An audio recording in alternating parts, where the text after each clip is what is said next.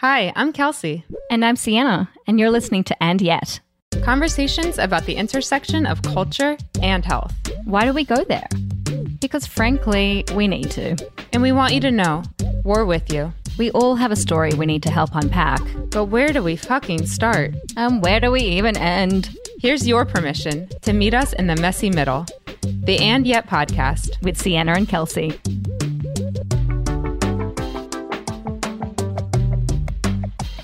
Welcome back to the And Yet podcast with Sienna and Kelsey. So today we're actually finishing off our first season, which I kind of can't believe we're here already. We made it. Remember when this was just like a brainchild over coffee? Yeah, no, seriously. Where were we? We were in Williamsburg. We were at the William Vale. We were. And you were like, got this idea. And I'm like, that sounds awesome. Let's do it. Yep. And here we are, the last episode of the season. So very excited. It's funny because while this is our last episode, it's actually the episode that started this entire conversation and started this idea of having a podcast. Totally. So for those of you who might not have read the title, we believe you even if you ducked it in. I mean, it's fairly self-explanatory what we're going into today. But as Kelsey said, this is really the kind of crux of the idea behind this podcast in that, you know, the whole idea is we want other people, women, men, people across the board to feel heard, to have the motivation to get heard, even when they feel they really haven't in the past, and have the confidence to find an answer. So we talk about endometriosis a lot in the podcast, and that's because both of us have our own personal experiences with it. We see endo really as just one example of many kind of diseases and symptoms, or just even overall situations where people aren't getting heard in the way that they should be. It's causing people to kind of suffer in silence and causing a mistrust, both on the kind of patient's end, but I guess also there's a bit of mistrust on the kind of medical community's end as well. In any case, today we are speaking with a wonderful woman called Angela. Do you want to give a bit of a bio, Kels? So Angela Allen is now a friend of mine. We were connected through mutual friends who knew both of our stories and felt like we should speak to one another. And it was just love at first phone call. So Angela is a psychiatric ER nurse, and she's based down in North Carolina. And she has had quite the battle with endometriosis. She's had over 5 surgeries. She's had a multitude of doctors who did not believe her. And when we came to Angela with the idea of this podcast, she said, hell yes. Yeah. And one of the key moments that I remember from this conversation, the whole thing really stayed in my brain, obviously, but one thing she said to me, or to us rather, was, oh yeah, one of the doctors said, oh yeah, endometriosis, I believe in that. And I just feel like that is, I mean, while the doctor was obviously coming from thinking about this positively and meaning well, to me, that just kind of exemplifies the whole issue. Kind of like, is there a question that something like endometriosis exists? I can't believe that that's even a kind of a question. Well, and the question is, does female pain exist, right? Quite right.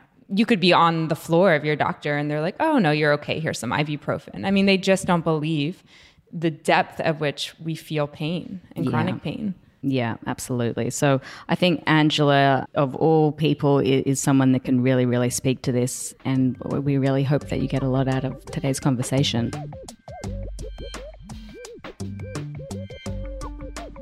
Hi, Angela. Welcome to the And Yet podcast. Thanks for joining us today. Oh my God. Hi. Thank you for having me. It's an honor to be here. Well, we're very excited that you're here. And Angela, I know, so you and I got connected through a mutual friend. And they connected us initially because we both have endometriosis. Correct. When I first spoke with you, you had just had, I believe it was your 5th surgery. Is that correct? I think that is right. Yes. You lose count. But yes, I think it was surgery number 5. Isn't that crazy that you could like lose count of the amount of time your body's been sliced and diced? I know. And that's actually a low number for endometriosis. So that's even crazier. Is it really? Yeah. I just talked to a client yesterday who is about to have her 11th, and she wasn't sure either. She was like, 11th, 12th? I can't remember. Yeah. Oh my God. Yeah, it's wacky. What was your process in getting diagnosed the first time? My process was actually a little easier than a lot of the stories I've heard. I kind of went for 10 years just thinking my period was normal. I had one, you know how you have your bestie, and she would be like, that's not normal. That's not normal. And I'm like, well, it's normal for me. You know, I'm chumming Advil and just trucking through it. And then one night I started my period and I literally couldn't get out of bed. I couldn't walk. And I was like, okay, this isn't normal. So I went that week to the doctor and they did an ultrasound and they could actually see it on the ultrasound, which is pretty rare. But I had a huge endometrioma, a cyst on my ovary that they could see. So really, I got diagnosed in an unusual way, but it was because it had progressed for so long. Oh my God. Yeah, no, just to kind of press on that point for those that maybe aren't aware that are listening, it's very uncommon to be able to see that in an ultrasound. Very. So, yeah, that's pretty crazy stuff. Yeah, Wow. yeah, it's a surgical diagnosis. And actually, even mine, like to have a legit diagnosis, they had to go in surgically, but they, pretty much knew. So did they put you right into surgery or did you have to wait some time, or what was sort of like the process there once they knew for sure that that's what was going on? So for me, this was back in 2009 and I started Googling. I wasn't a nurse at this point in time and I found a doctor. I was living in Los Angeles that specialized in endometriosis and fertility. And I wanted to save my fertility. So I of course picked him. He did ablation surgery and it was within a month of that ultrasound that he went in and did that surgery. And of course, I didn't know then that ablation is not the correct surgery for endo. Yeah, thus began the journey. Maybe we should just touch on that real quick. So ablation surgery is when they go in and they use a laser, correct? That's correct. And they're burning away the endo tissue. But excision is when they're actually cutting it out and they're cutting it out deeper and below the surface. Correct. So it's less likely for regrowth. Correct. Excision is definitely the gold standard, but back in 2009, that wasn't really, you couldn't really find that on the internet the way you can now. Yeah, I actually didn't even know what ablation surgery was until just a few months ago. Oh, wow. And I was diagnosed in 2013. Okay. And I believe my first surgery was an excision surgery, and I actually don't even know for sure now. Oh, wow. Which is a little scary. Yeah. Yes. But I mean, I think that just goes back to this, like women's health is just so misunderstood, underrepresented. It's just, it's behind the times. Yeah, absolutely. For sure, for sure. So, Angela, what was the feedback after your first surgery from the surgeons? Did they think you'd need anything further, or what kind of feedback did they have? Okay, so this surgeon, he did, it's just such a wacky story. He did a full laparotomy. He didn't do a laparoscopic surgery. So to explain, that's like the C-section cut. Like he cut all the way across and went in that way. And then 3 months later, his protocol was to do a second look surgery, which is a laparoscopy. And if you talk to any doctor, they're going to be like, what are you talking about? Like, I just have had a way of picking the wrong door every time. It's crazy. But so I had that surgery. 3 months later, I had a laparoscopic surgery. 3 months after that, I was in pain and I went back to him and I was like, this really hurts. Like something's wrong. And he said to me, we're going to have a come to Jesus talk. And I was like, what? Why? And he said, I believe that you are seeking pain medicine. And I was like, dude, never have I been on pain medicine. You haven't written me a prescription. No one has. I didn't ask that. I just said I'm in pain. So he thought you were a potential drug addict. Yeah. Because that's more believable than a woman who has pain. Or a surgeon who, had an unsuccessful surgery. Both and you know what I mean? Both in the same. I would have been furious. Oh, I was devastated. It sucked. So that began the long journey that you hear about a lot if you are familiar with endometriosis, of going from doctor to doctor to doctor. So the thing I should explain about ablation surgery, once you have ablation, it makes the endometriosis worse. It actually irritates the endometriosis and it kind of, I think, accelerates the growth. So the pain becomes unbearable. And so I was going from doctor to doctor and they were trying to put me on Lupron, which I don't know if you want to talk about that. That's a whole other rabbit hole we could go down. But So Lupron is a medicine that they now prescribe for people with endometriosis. which is thought to suppress, I believe, your endocrine system so that you're not like continuing to have the same rapid growth. And I might not be explaining that very well, but it has a lot of nasty side effects, more side effects than actual benefits, I would say. And yeah, we won't get into it too much now, but if you like Google Lupron, it's really like some pretty big horror stories. Yeah. To put it in perspective, it's a drug that they give men with late stage prostate cancer. Oh yeah, that's right. So that's right. you know, just completely shuts down everything. You go into chemical menopause, and when when you stop, the endometriosis comes back with a vengeance. And so, and women report like losing their hair, their teeth. Some women lose teeth. I mean, it's like really nasty. And some of them are long term, lifelong. Like it's scary and sad. Yeah. Yeah, I would say if anybody who's listening to this has endometriosis and your doctor is pushing Lupron on you, run as fast as you can. Yeah, for sure. I mean, that's my non-medical advice, but run as fast as you can. This is not, but yes, run.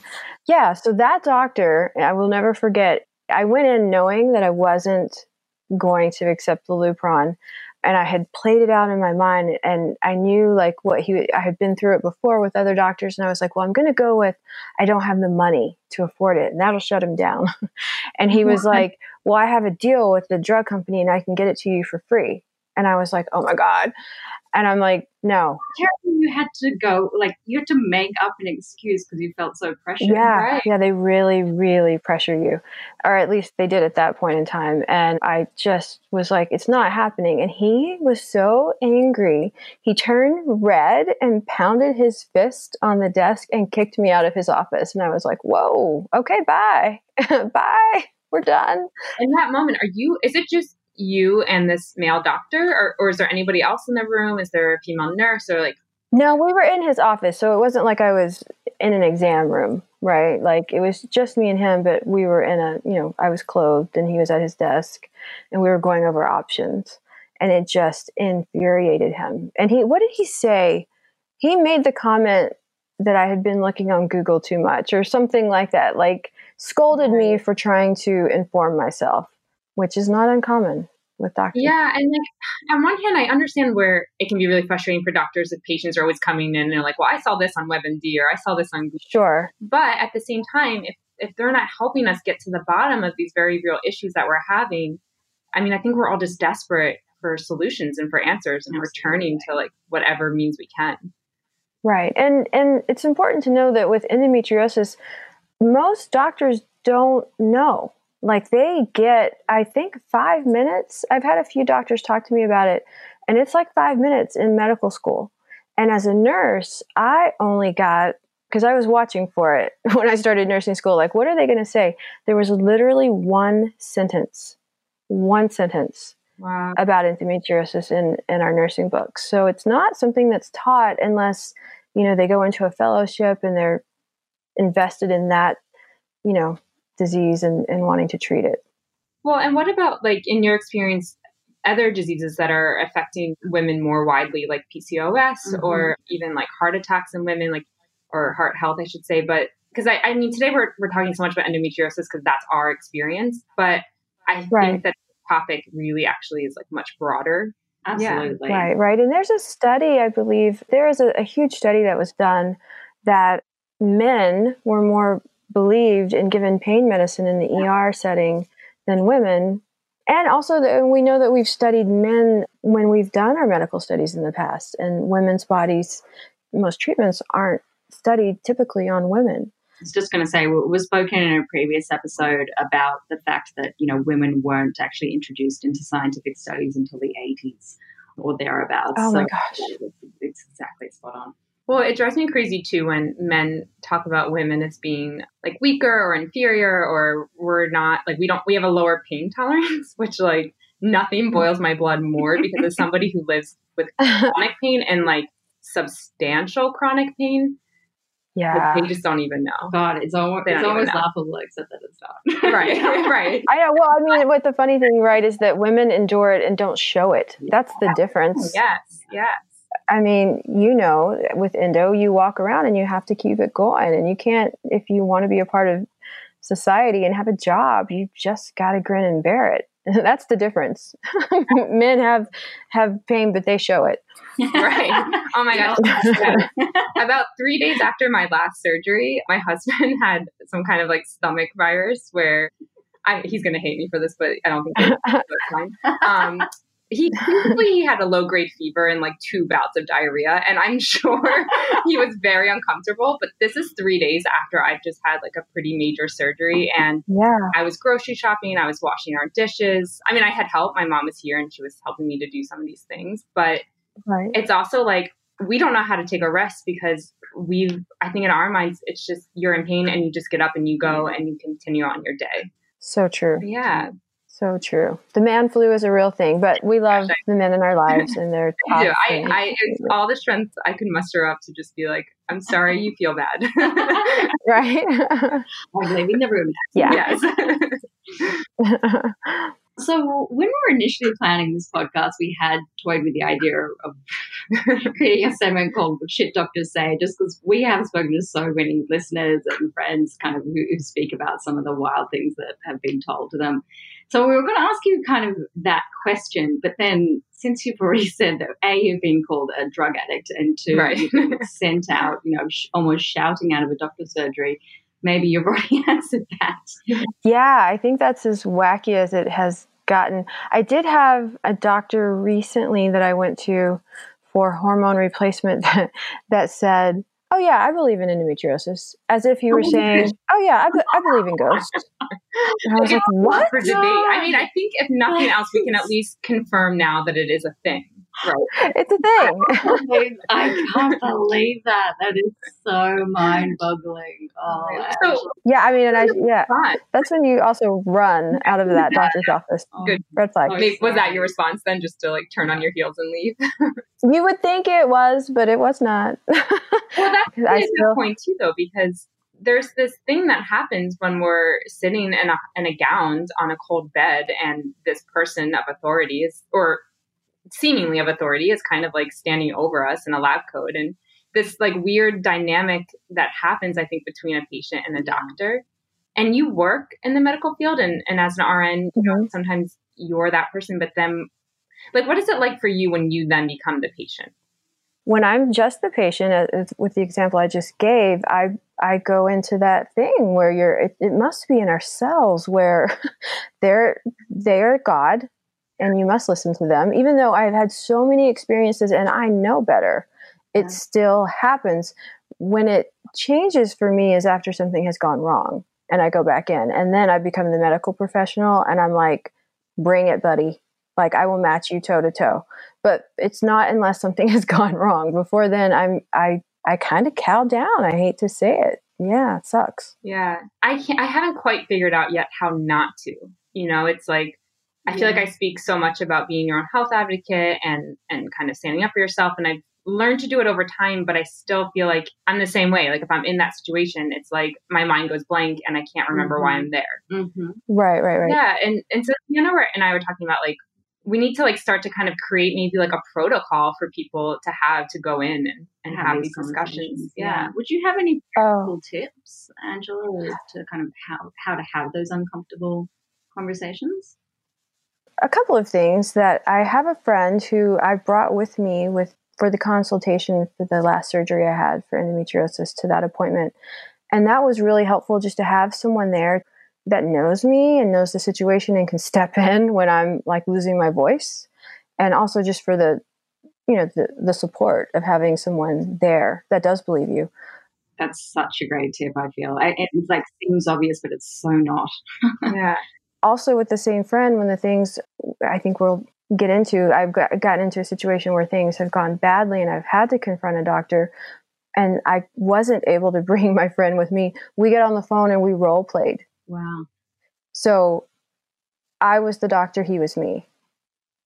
And so I would be like, no, it's not doing this. And he would tell me what I should say. And so we just role played every scenario that might happen. And it was really helpful. When I got in, I felt empowered and I had words. They would come to my mind. I'm like, okay, this is when I need to say this. So if you have that kind of support, it could be helpful. Yeah, I think that's a really good point too. It's so crucial, I think, in finding that support. And that support might not be your family. It might not be your closest friends, but it's worth it, I think, to continue seeking until you find somebody that can help you kind of wade through some of those things.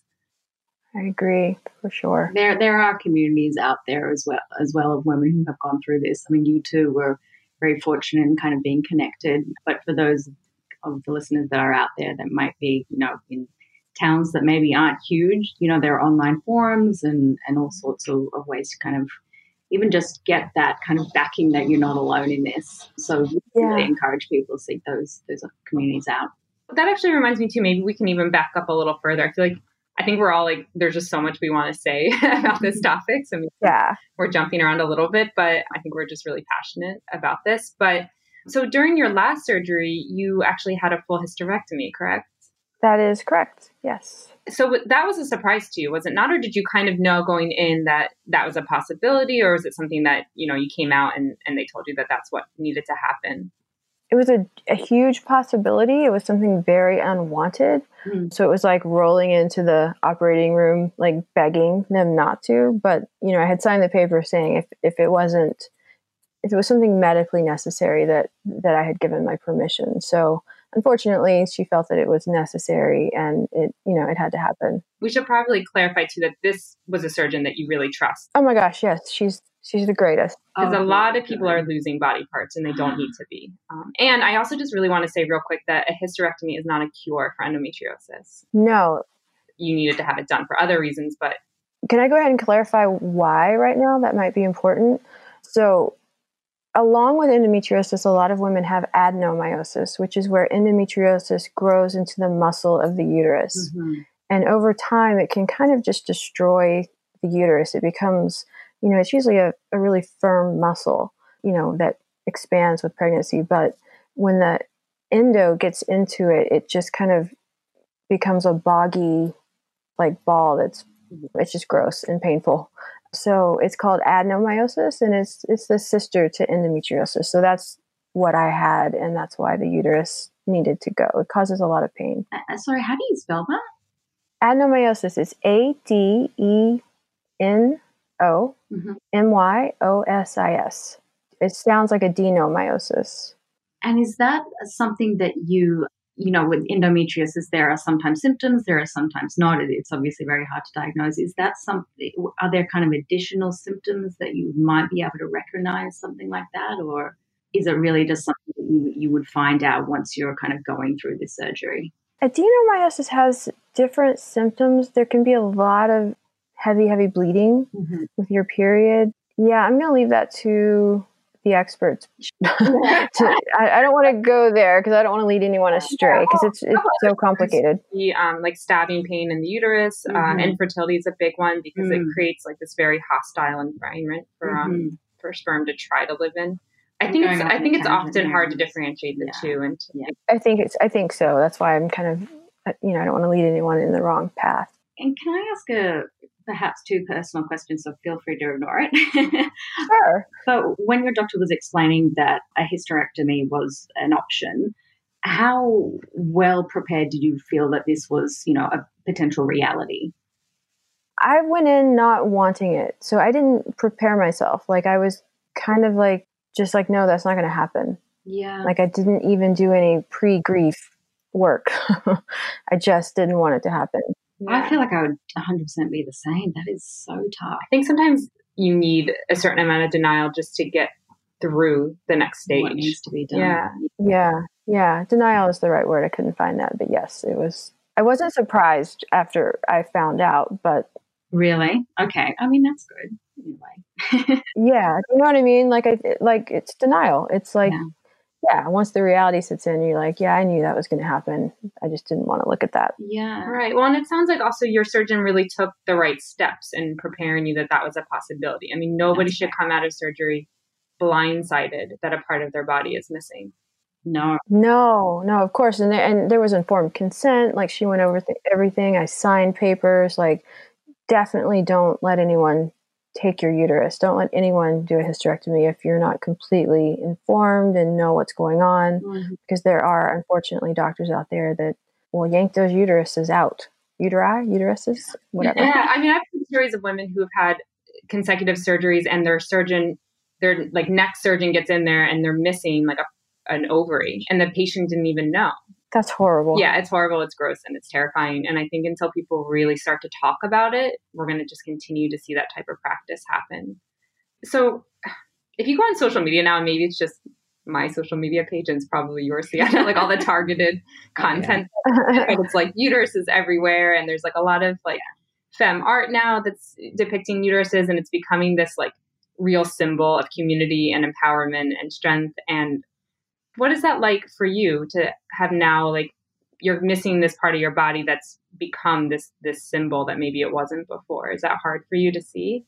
Yeah, I mean, right now it is. This is really fresh for me. And the grief is, I mean, going back to that process of having to have a hysterectomy that you don't want, it's breathtaking.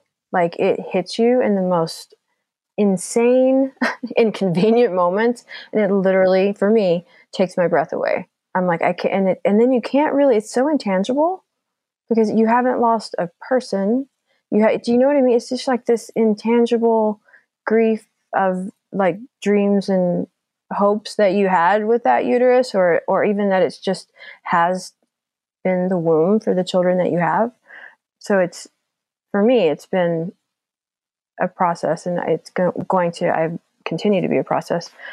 In terms of seeing those things on social media, I don't think it's bad. I think it's great, and I'll get to a place where it won't punch in the gut. Do you know what I mean? Because it's not put there to hurt anyone that's had a hysterectomy or to devalue. You're not less of a woman.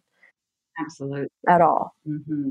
In any way. It's just like the logic and the emotions have to catch up with each other and be on the same page. I'm not there yet, but I'll get there. Yeah, I mean, I appreciate that so much. Yeah, you're incredible. Well, I like that you're speaking about it in terms of real grief. It's making me curious if you found that you're kind of going through like the stages of grief, like denial and anger and sorrow, and just sort of like the different steps that, we take when we do lose somebody that we care about. Because it's so intangible, and because I'm so lucky that I have 2 children, and I had them when I was very young, and I wanted to experience it again as an adult. So I was an adult, but as an adult, that I hadn't let go of that yet. Yeah. So with most people that are very well-meaning, I'll get the, "Oh my God, you're so lucky you don't get your period." And that, I don't want to hear that. Oh, I know. Or do you know what I mean? Yeah. They don't mean anything. Well, they're not trying to hurt. A good reminder of like, we're taught that our periods are bad. Yeah. And it's like, oh, you're exactly have this horrible thing that like we need as women to survive. Yeah. It's true. Very good point. Yeah. So it's that, or it's the, well, how old are you anyway?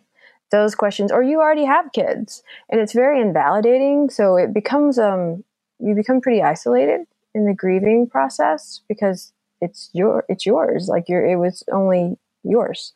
So it's not, I have found with this, it's not like following that step-by-step process. Like I have gone through the different stages at different times. Like I can be sad, and then sometimes like I have broken glass, my friends, that doesn't need to be broken just because I am so angry and I need to hurt something. Absolutely. Do you know what I mean? Yeah. I love that. I mean, I just want to like give you a round of applause.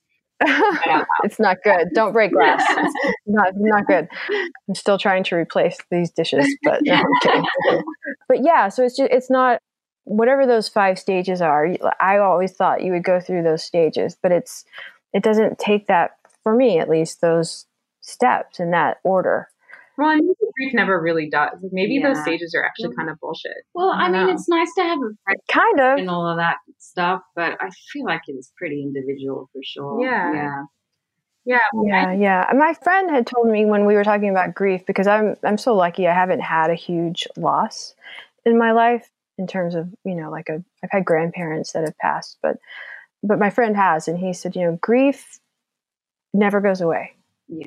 So get over that, but it just changes shape. And I'm hoping to shape it into something that can serve later when I'm past the raw part of it, right? So if that's true, that it changes shapes, I want to inform the shape that it takes somehow. Not there yet. Yeah. Oh, I think that's incredible. And honestly, Angela, by just even discussing it in a public forum or even a private forum, you're doing a huge service to other people. Oh, yeah, I hope so. No, I agree. And when I found out this past July that I was going to need to have a second surgery for my endometriosis, I went through, I think it was like the stages of grief in a way, because first I was completely devastated. I just cried for like 3 days straight because after my first surgery, I was told like this was it and I was done, and Right. But then I was just so angry because I felt like it took me over 10 years to get diagnosed. And then I had my surgery, and then I was still receiving misinformation and I didn't realize, and then it was like a whole battle with my insurance to even be able to have a second surgery. And I just found that I was so angry. Yeah. I mean, like so. Rage, like pure rage, like breaking dishes is something I definitely would like to have done. But then I realized like and I'm curious if you felt this way too, but it was never this like, why me? Like, I don't play that game because I felt like I was going to make noise about it now, and I was going to get loud about it. And that's a lot of why we're doing this podcast and why we're doing this episode. Yeah. I mean, does that feel true to you? Like, I think it's similar to what you're saying in the sense of, maybe you're not there yet, but that you're going to turn this ultimately into a tool to use to help other people. I might have dipped into the why me pond once in a while, of course.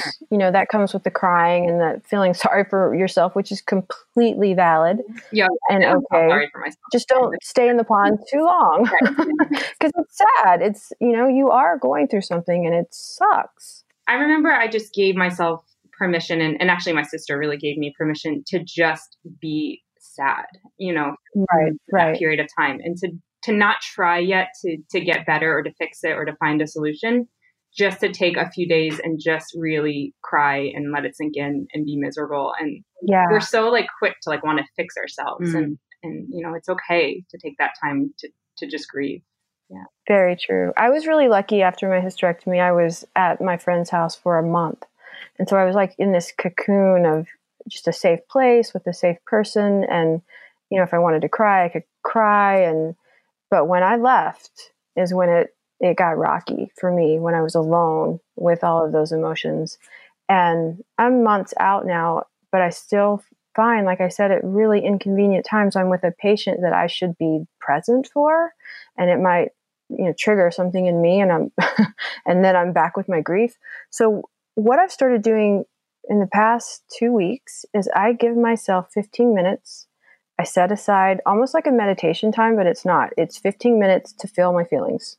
And I literally set a timer and I just feel it. And if I don't feel anything, that's great. But if I cry, I cry, and then we're done for the day. And it's helped. It has actually helped me get through the day, just to have that time that I have given myself permission to feel my feelings. That is brilliant. I know. Yeah, that is smiling here from the right here.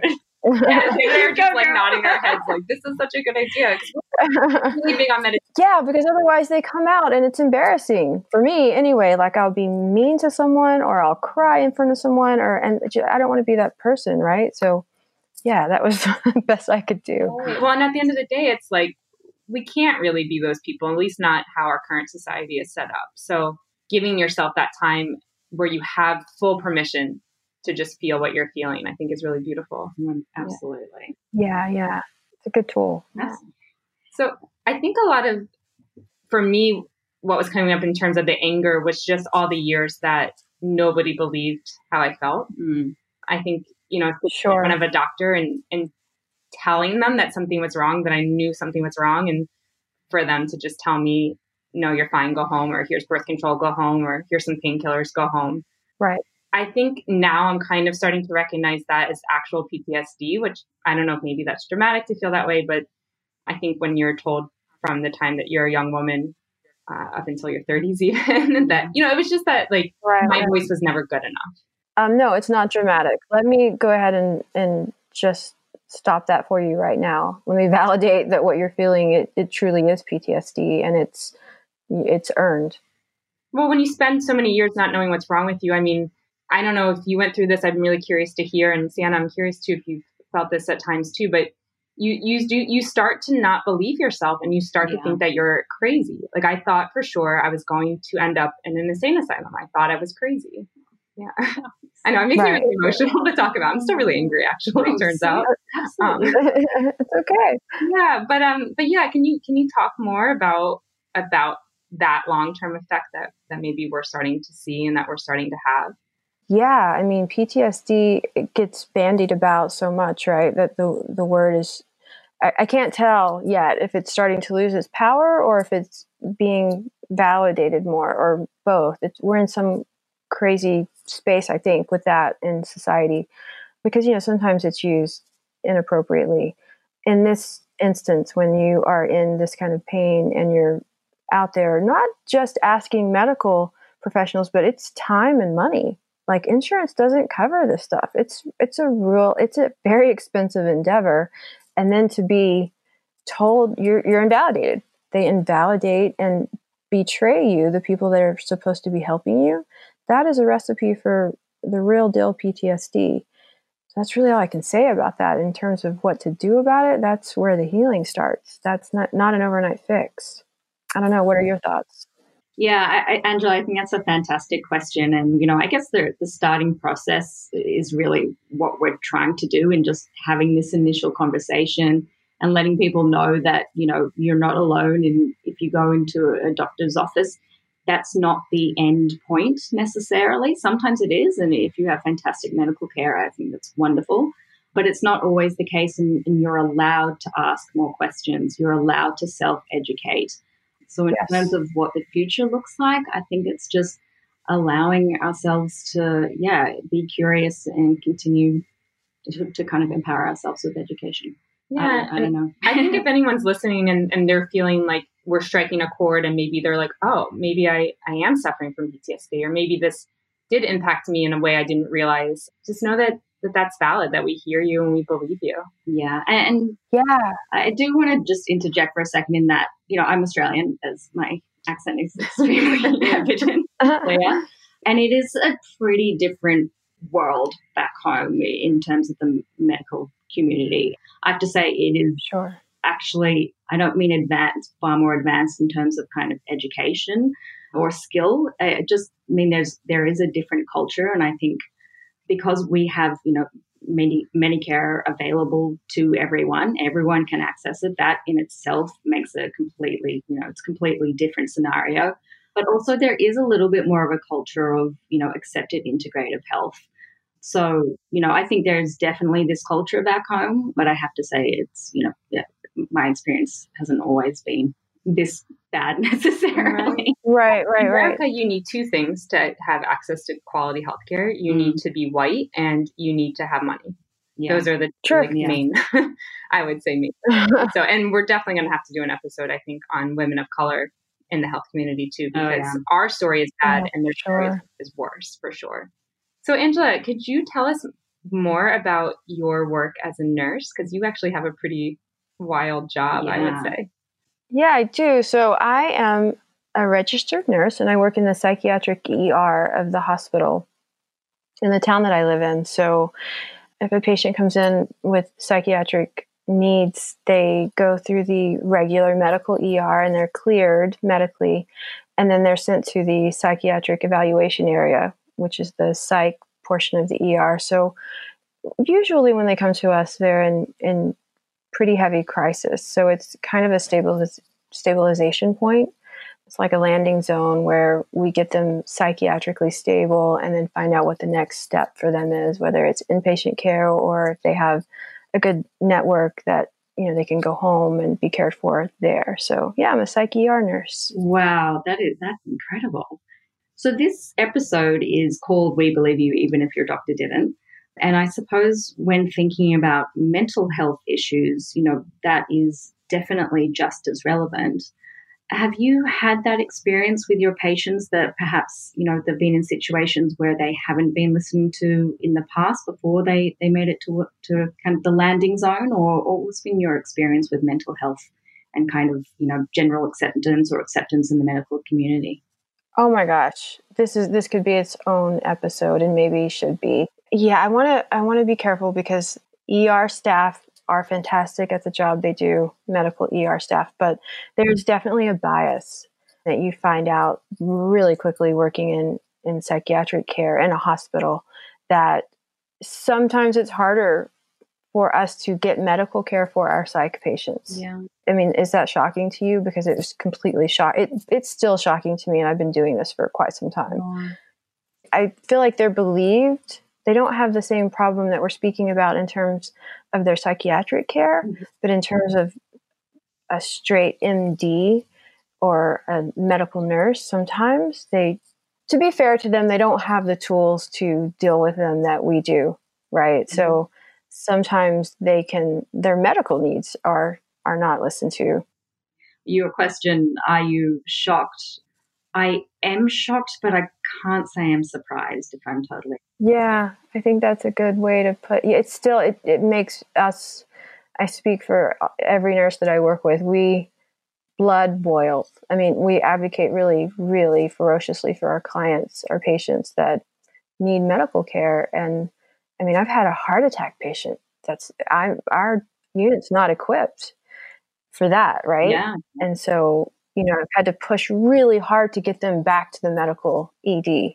This patient's having a heart attack. Holy shit. But yeah.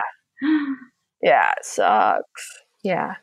We are just incredibly grateful that there are very talented and empathetic people like yourselves that are, helping people with these issues. So, first of all, thank you. I guess trying to steer the conversation in a positive direction, because I think as we do feel positive, and I think as we said, every time we kind of speak about this, I think it's pushing it in the right direction. But you have recently launched an incredible website and program called Endo Coach RN. Could you tell us a little bit about that work and why services like this are needed now more than ever? Yeah, thank you for asking. So I guess the easiest way to explain that is a doctor is trained to treat the disease. And in nursing school, you're taught to treat the patient. And in my own experiences with endometriosis, like that we've just talked about, going through that journey, who's treating the patient? Like, I want my surgeon to be focused on treating the disease. Thank God for that. Like, let that be your only focus. But it does kind of leave this gap where, the patient that has the disease isn't receiving the care that would be so helpful in their healing. So I've created this service to kind of try to bridge that gap and to be, a coach / doula, for lack of a better word, since I've been through it as a patient. And I'm also, on the other side as a nurse. I'm creating a course where I want women to be able to get all of that information that they try to find online. And it's so scary when you go out onto the interwebs and Google endometriosis. Totally. Like, you can, right? Yeah. So I'm trying to create a one-stop shop where it's correct information, and also addressing heavily the mental health aspect and what it does to our psyches as women, not being believed, and what to expect after surgery, what to expect during surgery, what your loved ones can do to help support you through it. Just kind of trying to hit all the bases that can benefit a woman going through this. Oh my God, that is so needed. It's so needed. So wonderful. You would have saved me years of agony. Yeah. I love that what you said about it's a place where people can get real information. You spend so much time kind of wading through these dark waters, trying to figure out what's going on. And when you're sick, that's really hard to do. It is. Yeah. I also love what you said about, doctors being taught to support the disease and nurses being taught to support the patient. I've never really heard the dichotomy stated like that, but I think it's so true. And, both, you're quite right that patient care side is really not kind of supported at this stage. So, thank you. Right. Like a great example of that is, and you wouldn't know that unless you were a nurse, is for endometriosis, the doctor's diagnosis would be endometriosis. A nursing diagnosis would be at risk for lack of social support, at risk for isolation. So we're taught to treat, all of the auxiliary issues that come up around that. So I just think it's a gap that needs to be filled that could really support. It would have helped me going through it. Yeah, you're going to help so many people. I think even just saying those words are really going to help people. And do you feel that this is maybe now going to become more of a trend? Do you think we'll see more coaches and doulas doing that type of work? I think so. I think that we're going to have to, right? Because we have to learn, myself included, that the doctor is your partner in your healthcare. They are not the god of your healthcare. It is your body.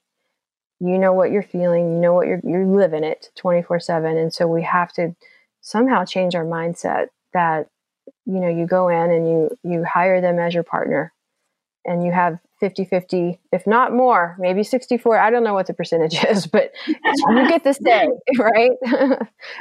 They have to have the okay from you. And I think that coaching and, there are so many health coaches out there that do wonderful work in mindset training and that sort of thing. Wonderful. And so the website is www.endocoachrn.com. Is that right? Yeah, it's endocoachrn.com. And then my Instagram is endometriosis coach, or at endometriosis coach. I feel like we actually only scratch the surface. Yeah. There's so many more things we want to do, and maybe in the future we can do some follow-up. But just thank you so much for being so vulnerable and so honest with us. Yeah, really. Thank you so much. You guys are amazing. Thank you for having me on and letting me share and creating a safe space to do that. And I hope it helps women and girls out there. We hope you enjoyed this episode. How lucky are we that we get to chat to these mega talented folks? I think we're pretty fucking lucky. Hell yes. So if you happen to like it too, share it with your mates and subscribe on your favorite podcast app so you don't miss a thing. And don't forget, the conversation doesn't end here. We would love to hear from you. What did you think of today's episode? What else do you want to talk about? Yeah, what kind of conversations are you having? Or maybe what conversations aren't you having? Yeah, good point. Anyway, until next time. Bye.